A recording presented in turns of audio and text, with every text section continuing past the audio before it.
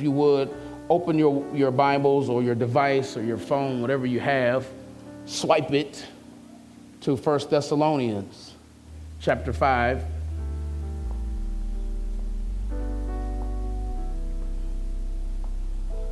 We'll start reading at verse 16, and it reads, "Rejoice always, pray without ceasing, in everything give thanks, for this is the will of God in Christ Jesus for you." I'll read it just once more since it's just 3 there. "Rejoice always, pray without ceasing, in everything give thanks, for this is the will of God in Christ Jesus for you." Let's pray together. Father, in Jesus' name, I thank you for this preaching moment. I ask that you would speak to us, that you would lead us, that you would grow us up, reveal yourself in the volume of the book. We want to know more about you. Lead us, and we will follow. So, Lord, I pray today that you would think through my mind, speak through my mouth, give me clarity of thought and agility of wit. Allow me to talk in the power of the Holy Ghost. In Jesus' name, amen. Well, my assignment today is simply to remind you that as Christ followers, our thanksgiving is not seasonal, but daily. Not seasonal, but daily. Whatever you were feeling before you carved the turkey, you need to feel that every day. Okay? You need to feel that every day. You know, that little crowd you got around the turkey. What are you thankful for? What are you thankful for? That needs to be every day. That does not need to just be the third Thursday. That's what it is, Thursday in November. That needs to be every day. As a Christ follower, you are expected to live a life of gratitude. And so the text that we have today in front of us is a text that kind of reminds us of that. So I'm going to just jump right in so I can let you go, because I know you got some turkey and dressing you want to kind of finish up before you start your diet before Christmas. I know that's how it works. That's how it works. Everybody jumps in, well, I'm going to start Monday. I'm just like, I'm going to try to start Monday, but I hope this chocolate cake is gone before Monday, because if it's not, I'm going to have to start Tuesday. We can't waste a piece of cake. We can't do that now. No, we can't do that. So anyway, in our text today, 1 Thessalonians, there's a church there that Paul started. It is actually the second church, the second largest church that he started on the European continent. And so what has happened is that Paul went to Thessalonica. I always say this wrong. Y'all say it for me. That's where he went. And so when he went in, he went to, as was his custom, which is funny.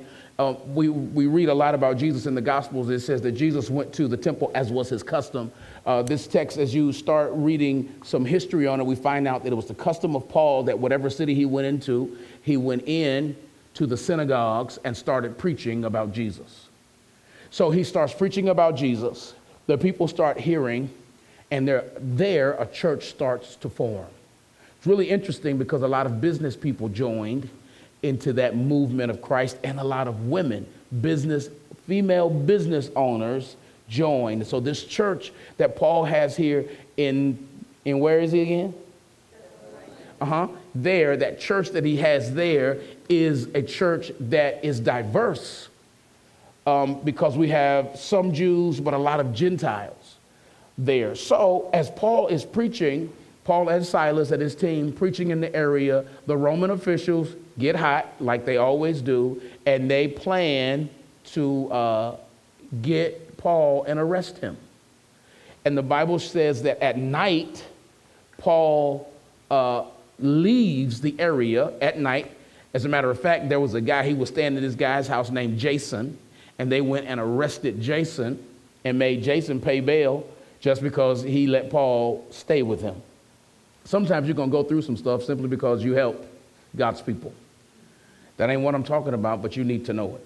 So Paul leaves, and as Paul leaves, He goes to the next city, Berea, about 60 miles away. Same thing happened. Those same people actually chase him down there and try to arrest him down there.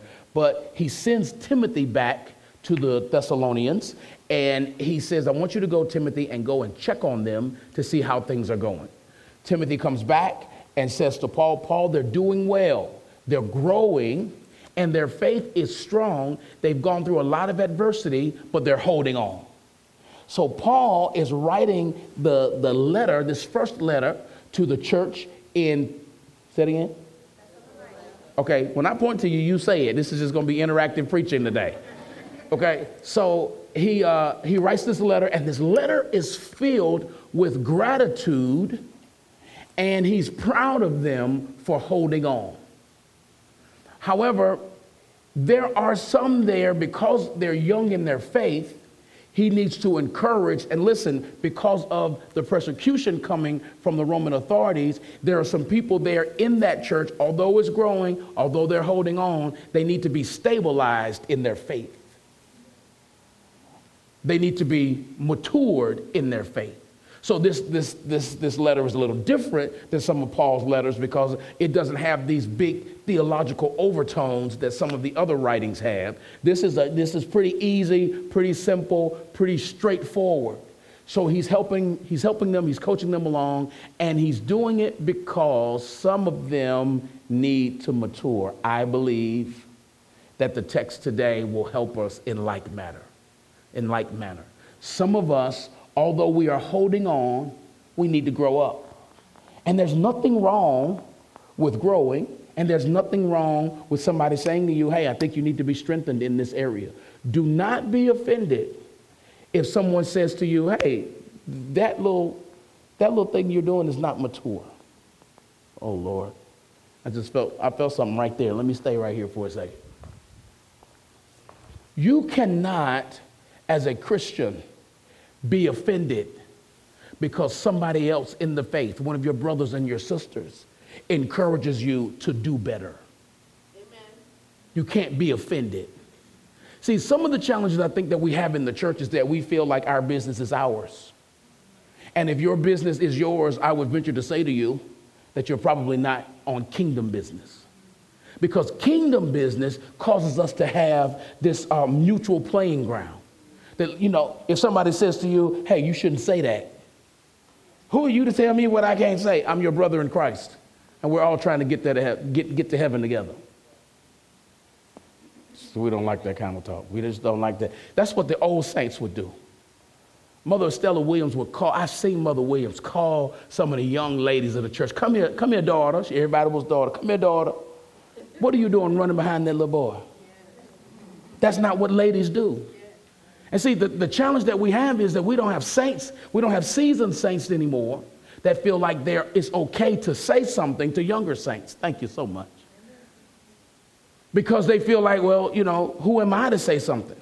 And in this day, maybe they'll sue me or something. I don't know. Maybe they'll try to fight me, or simply because I correct them. Correction is good for the body of Christ. You hear what I'm saying? So you can't be offended when somebody says, don't say that. Somebody says, don't do that. Somebody says, don't post that. Yeah, let me tell you something. Saints get mad when you start talking about their posts. Come on. Remember now, the alcohol companies now have to make sure they say, drink responsibly on all of their advertisement.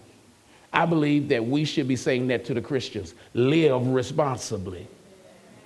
Just because you can post it don't mean you should. And so in maturing, we have to understand that sometimes we miss the mark. And you got to be okay with somebody saying. So, my big thing in the house right now, particularly with my oldest son, is take your shoes upstairs. And I try to make sure mine are not out. But the inspector general here, on the days that I forget and leave my shoes out, she'll say, lead by example, Daddy. Internally, it gets on my nerves. But she's right. If you're going to make a big fuss about that, make sure yours are not out. Every once in a while, as you walk this walk, you're going to need somebody to come alongside you and say, hey, straighten that up right there. Don't say that to them. Don't say that to her. They may take it wrong. You know, you need somebody to coach you along. So Paul is writing to his church here that he's no longer with them, but he's writing to them to encourage them to mature. So he starts here. What I want to lift out of this text is that this whole notion of gratitude, he says it's big, okay? We read it, the way we read it is, in everything give thanks, this is the will of God concerning you. Actually, we should really read it, rejoice always, pray without ceasing, in everything give thanks. For this, all three of them, is the will of God concerning you. That's the way we should be reading it. So, gratitude grows you up. If you want to mature, find a reason to say thank you in hard moments. So I'm going to get to that in a second. Let me tell you 5 things real quickly that kills the heart of gratitude. It kills gratitude. Number 1, doubt. Doubt kills gratitude. Number 2, I'm not going to expound on these because I want to talk about some other stuff. Selfishness kills gratitude. When you think about it, it's all about me. Watch this. A critical spirit kills gratitude. Stop criticizing everything. Stop finding fault in everything. Why she got that on? Stop it. Be thankful that she's clothed. I mean, you got to flip the script somewhere. Critical spirit. Listen, being impatient kills it. I see you writing, Terry. We're going to leave it up there so you can get it. I see you. Rebellion kills the spirit of gratitude. Rebellion is, I'm mad at God, so because I'm mad at God, I'm not going to do anything he says. So the fact that you're alive, you find it hard to say thank you. Rebellion. Rebellion is when you stay mad just because you want to be mad. Rebellion. You know how that is. You know how that is. Husbands, you know how that is. Wives, you want to stay mad. So, you know, it's 3 or 4 hours later, but we still mad just because you want to stay mad. And one of y'all be like, what, we mad again? What happened? And you done forgot, but you just know that you're mad, but you forgot why you're mad, but because you want to stay mad. That's just rebellion. It kills gratitude. So the 5 things that kill gratitude. Now, I want to go forward here and say this, that Paul really encourages us to live a life of discipline. It is what I call the always life. Always, the always life. He says here that you should always rejoice. You should always pray. And that you should always give thanks. And this is the will of God for your life. Now this kind of jumps right in with our reload teaching that we're talking about purpose, because we often want to know what the will of God is for our lives. Well, here it is, real clear. Always rejoice. Always pray. Always give thanks. With those 3, we know that you're in the will of God. The question becomes, what are you always doing? And what you're always doing, is it in the will of God? You can go and ask your neighbor, what you always doing? Are you always complaining? Are you always fussing about something? You always lying? Are you always being judgmental on others?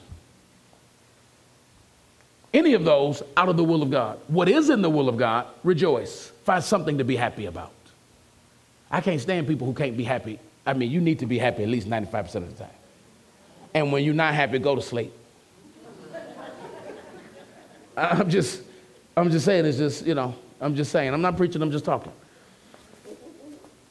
What are you always doing? And is that thing that you're always doing, is it in the will of God? Are you always scrolling? Are you always? I got a preteen who does not want to be a teen that acts like a teen. My 12-year-old does not want to be a teenager because he feels like, I just feel like they're so disrespectful, Mom. I just don't want to be, I'm not going to grow up. And every time I see him, he's like this. I said, hey, you're being a teenager. No, I'm not. Yes, you are. You are always on that phone. I said, I'm not fussing about it. I'm just saying you are becoming what you say you don't want to be because of what you're always doing. Hear me. What you always do produces a discipline in your life that may cause you to be what you don't want to be. Come on. Come on. If you're always eating, don't tell me you don't want to be fat.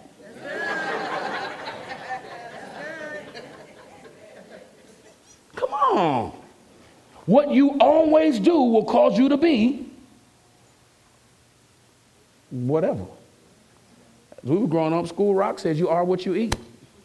From your head down to your feet. Y'all remember that? What's it called? School Rock? Schoolhouse Rock? Yeah. You become what you always do. So listen, no need to fast and pray and ask God to reveal his will to you if what you always do is counteractive to the will of God. You won't hear it. Y'all with me? Okay. I feel like turkey is sitting in. Or dressing. In my case, dressing. Because listen, I want to lose weight. I do. Somehow. Carbs creep into my life. And I tell them to go away. But I always allow them to stay. So I become a big carb. So discipline. Paul is now talking about discipline. Always, always, always. And these things that he's saying, the end result is the will of God. So I kind of asked God, like, why? Why is this in everything give thanks part? Why is this your will? I did. I asked him last night, why is this your will? Because I don't think this is a cool will. Like, will for me to be blessed and, will for me to live holy. I'm down with that. But why do you have to will for me to be thankful in everything? Because God, I go through some things that don't make me want to say thank you. Come on. I mean, think about it. No kid gets a whooping and then comes to mom and says, thank you for whooping me, mom. No kid does that.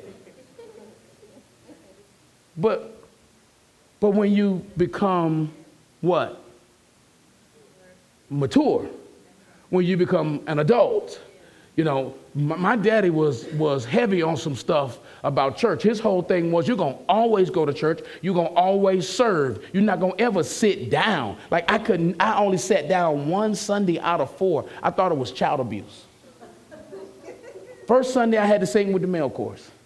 They was 150 years old, singing songs that was 200 years old. When I went back home the other week to preach, I went back to North Carolina. It wasn't my home church, but I went to a church that I had sang in growing up. That male chorus was singing the same song. When I tell y'all those songs, my kids was like, we could tell you, I sang every song word for word because they were singing those songs when I was born. And I felt like it was just child abuse. I had Rem Harris, our pastor, come in the rehearsal one time as a kid. I was an advocate for the kids. When I said, Rem Harris, my dad is making me sing in the male chorus, but at least they could sing some songs that we want to sing. Man, he came to rehearsal one Saturday and got on the men because you want these young boys to sing, but you don't want to sing that kind of song. Well, the truth be told, our male chorus couldn't sing the whinings. They couldn't sing commission. You know what I'm saying? So they had to go back and sing the Nightingales. Anyway, second Sunday I had to usher. Third Sunday was the gospel choir. It was the mixed choir. They was 40 and over. So that was the only Sunday I could sit down. Fourth Sunday, youth choir. Fifth Sunday, hallelujah choir. Had to sing, play drums, or direct. One or the other. Always doing something and was mad about it.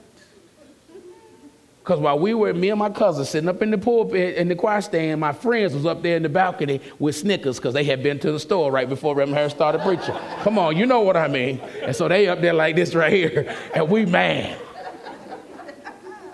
But as I began to mature, I appreciated the fact that Daddy made me. He put some discipline in me. I didn't appreciate it then, but when I became, what's the word? Mature. So now what we find is this.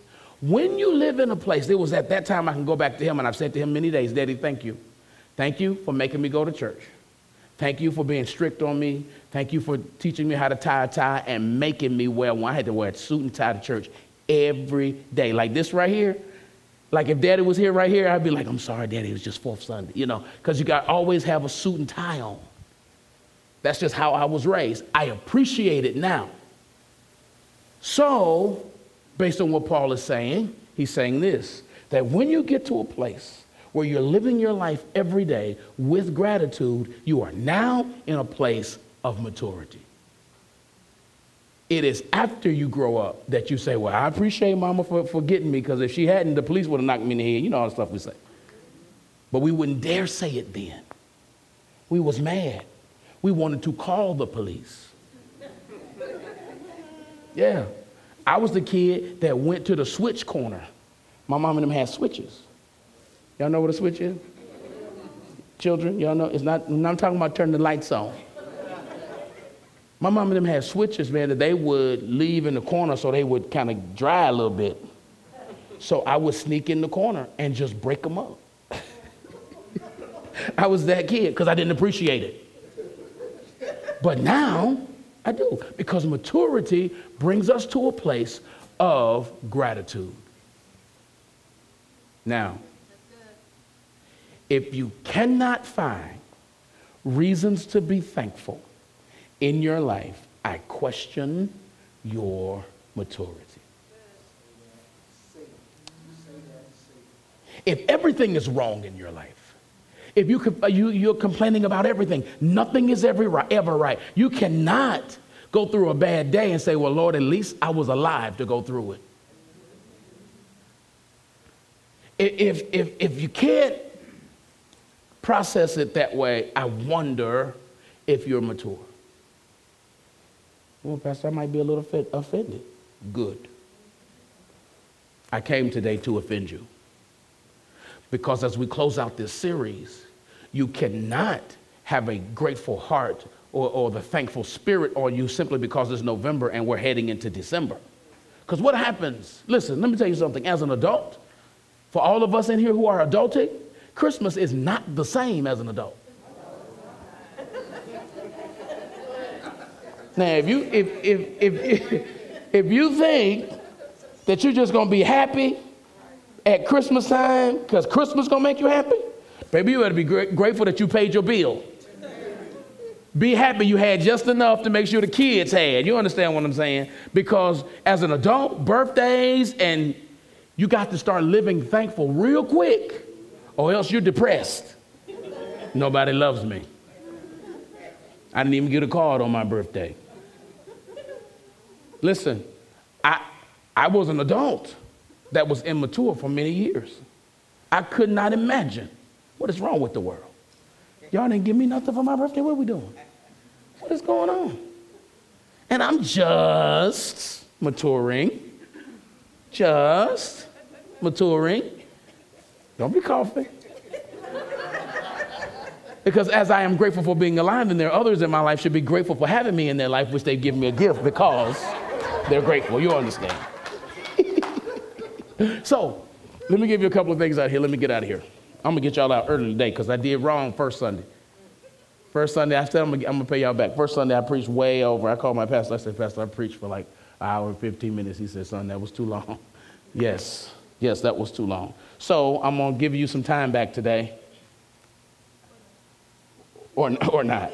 Okay. So why is this the will of God for me?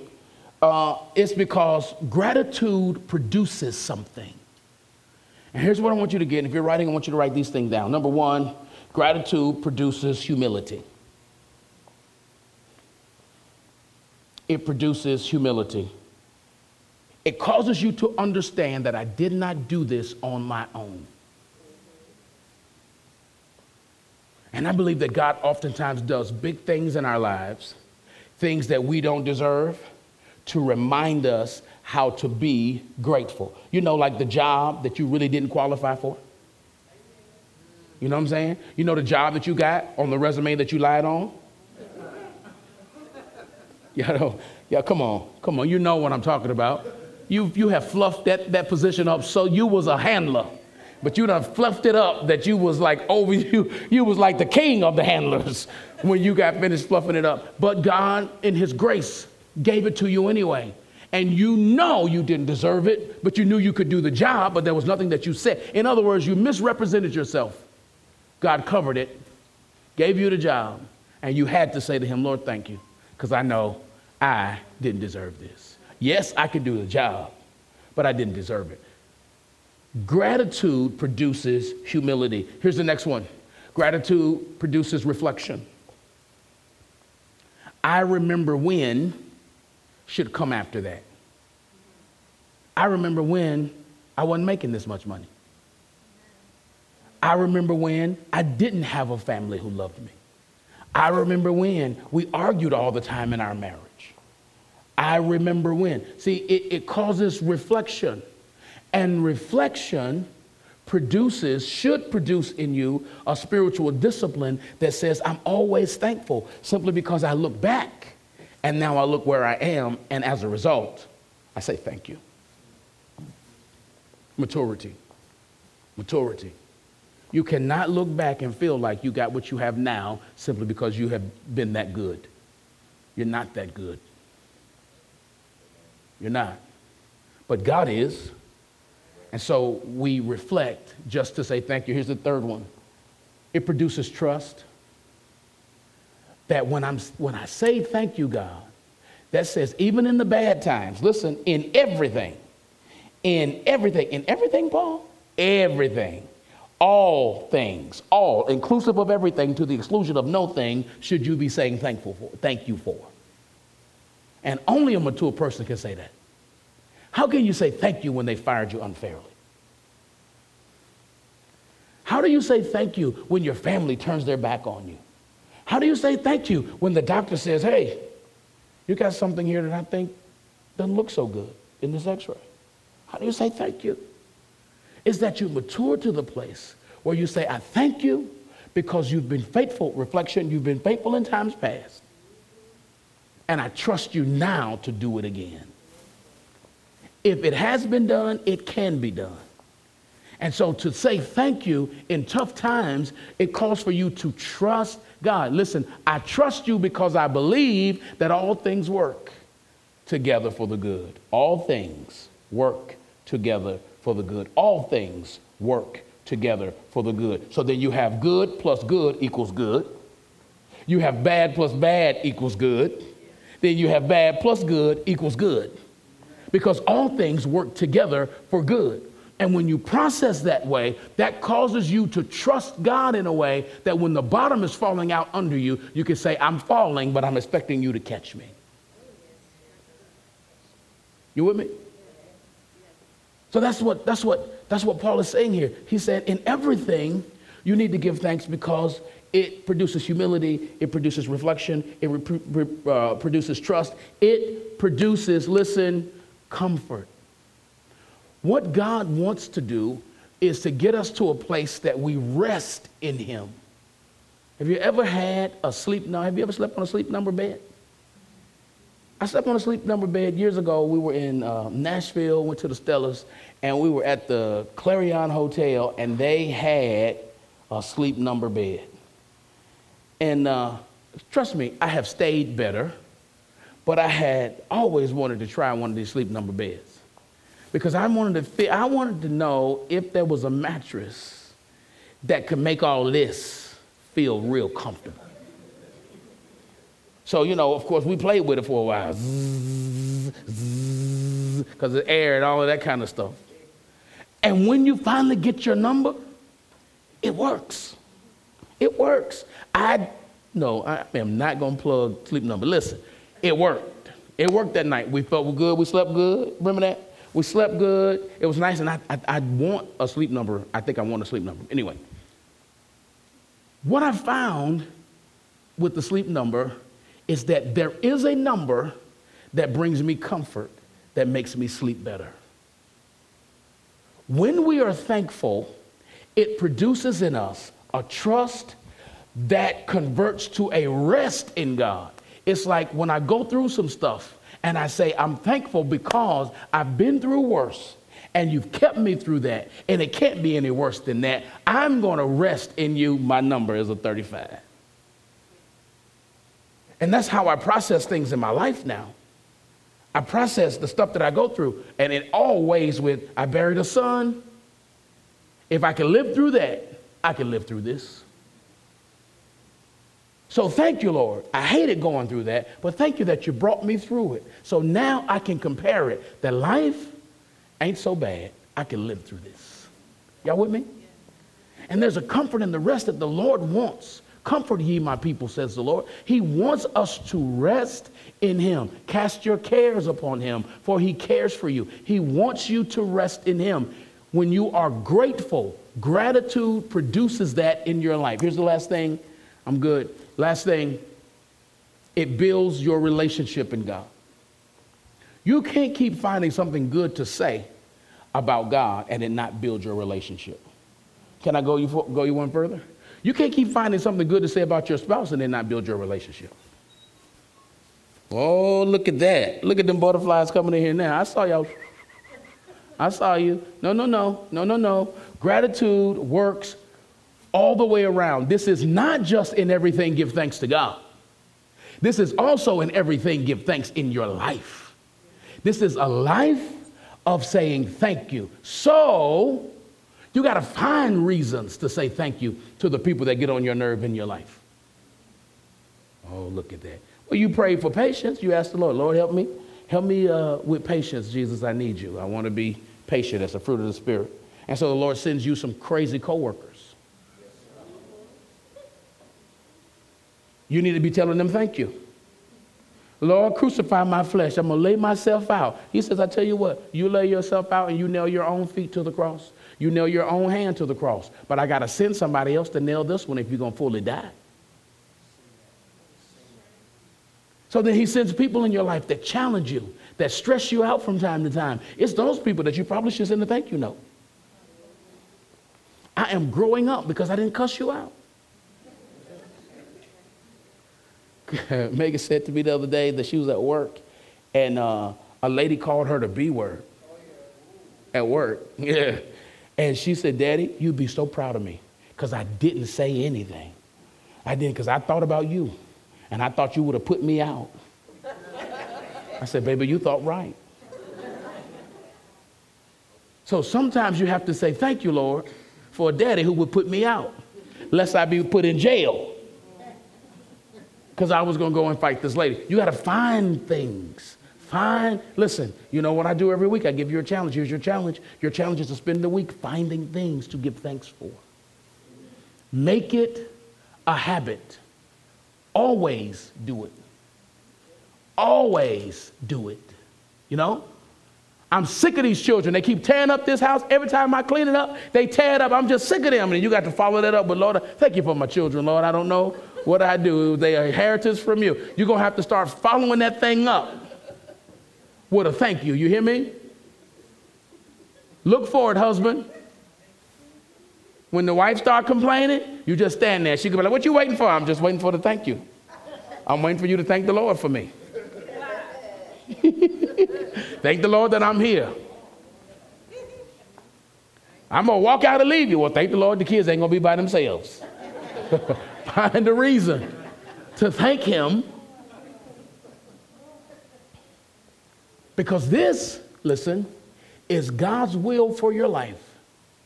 That you live in such a way that you are growing up because you're finding things to be thankful for. I mean, there's a million things not to be thankful for. So you need to find 2 million to be thankful for. You know, it takes 12 positive things said to cancel out one negative thing. You know, that's just crazy. But all the negative things you say attach themselves to you. And you keep wondering why that thing keeps happening in your life. Life and death in the power of the tongue, and those that love it shall eat its fruit. Come on, you are a big old vine of negativity. You got to cancel that thing out with, Lord, I thank you for. Lord, I thank you for. Number one, it produces a life of gratitude. Number two, it's the will of God for your life. Don't ask me what the will of God for your life is, because I'm going to tell you. Rejoice always. Pray always. And always give thanks. For a life of thanksgiving produces a life of maturity. Let's stand with 2 minutes and 2 seconds left on the clock. What you say? Better go ahead, Pastor.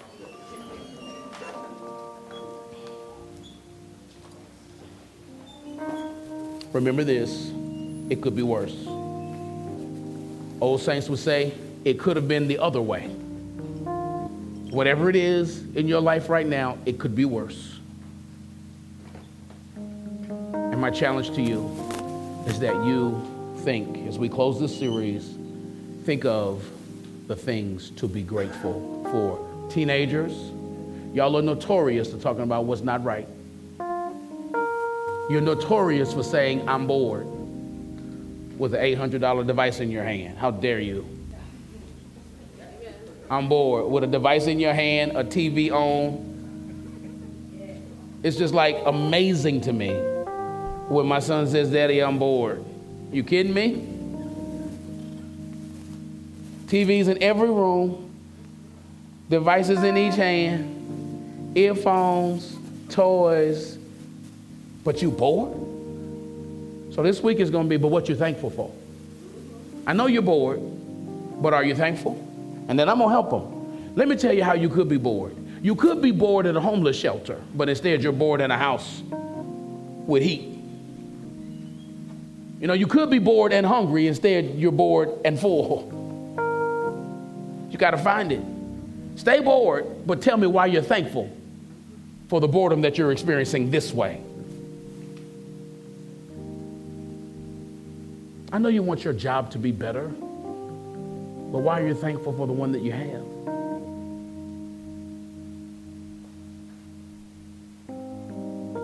Father, in Jesus' name, we ask today that you seal this word in our hearts, that we'll mature, that we'll grow in such a way that you are pleased and that we are doing your will. I pray today that you would forgive us for the times that we've complained and moaned and groaned and kind of overlooked all that you have done and all that you are doing.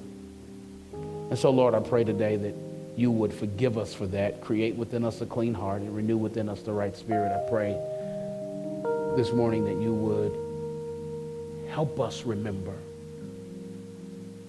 help us reflect over all the blessings that you've given us. Teach us, Lord, to be grateful every day. In Jesus' name, amen.